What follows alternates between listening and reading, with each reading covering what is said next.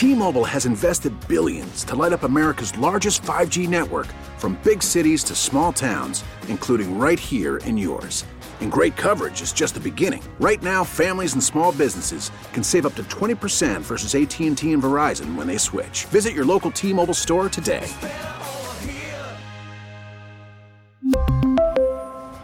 Plan savings with 3 lines of T-Mobile Essentials versus comparable available plans. Plan features and taxes and fees may vary.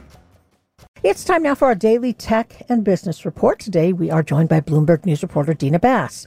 Microsoft is buying the gaming company behind Call of Duty and World of Warcraft for nearly $70 billion. Dina, why is Microsoft interested in Activision Blizzard?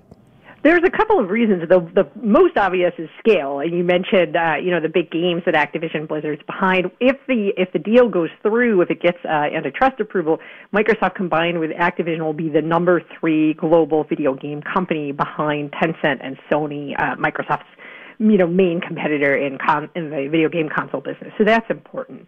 It also gives Microsoft a strong position in mobile gaming, because Activision Blizzard owns King, which, most of your listeners will know as the maker of Candy Crush, where Activision has a great market position in mobile gaming. Microsoft has virtually none, so this is very important for them. It also helps them get into some of the future sort of things they want to do around some of those buzzwords we keep hearing, like metaverse, a sort of a virtual world where gamers can meet up. Why do you think Activision decided to sell? Well, Activision has been in a really difficult place for the last, couple of months, because in early November, the Wall Street Journal reported on some pretty extensive sexual harassment issues at the company, and some of those, specifically involved Activision CEO Bobby Kotick. And so there's been pressure for Kotick to step down. There's been pressure on the company to fix its issues, and so they've been in a sort of precarious place because of that, and that as a factor may have put them up for acquisition. I spoke today to Microsoft Xbox chief Phil Spencer and to Bobby Kotick of Activision, and they were more focused on the idea that the two companies together can accomplish what each of them apart could not do. But one can't ignore the difficulties Activision has faced in the last few months. Do you think the merger could draw the scrutiny of regulators?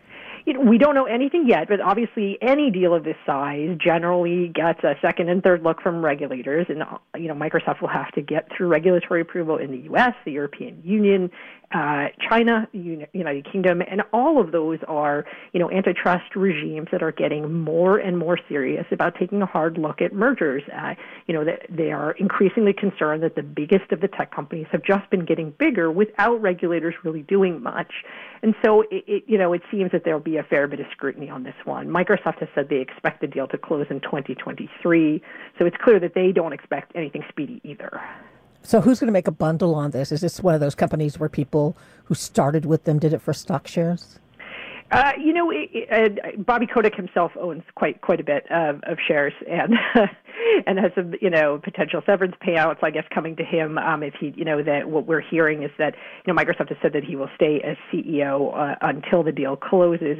But what we're hearing from our sources is that after that he's expected to depart. And so he's certainly one person that might do nicely. Okay. Well, thanks very much for chatting with us about this. Bloomberg News reporter Dina Bass. You can hear our tech and business report weekdays at 12:30 on KCBS. For more, tune in to Bloomberg TV at 2 p.m. We really need new phones. T-Mobile will cover the cost of 4 amazing new iPhone 15s, and each line is only $25 a month. New iPhone 15s? It's better over here. Only at T-Mobile, get 4 iPhone 15s on us and 4 lines for $25 per line per month with eligible trade-in when you switch.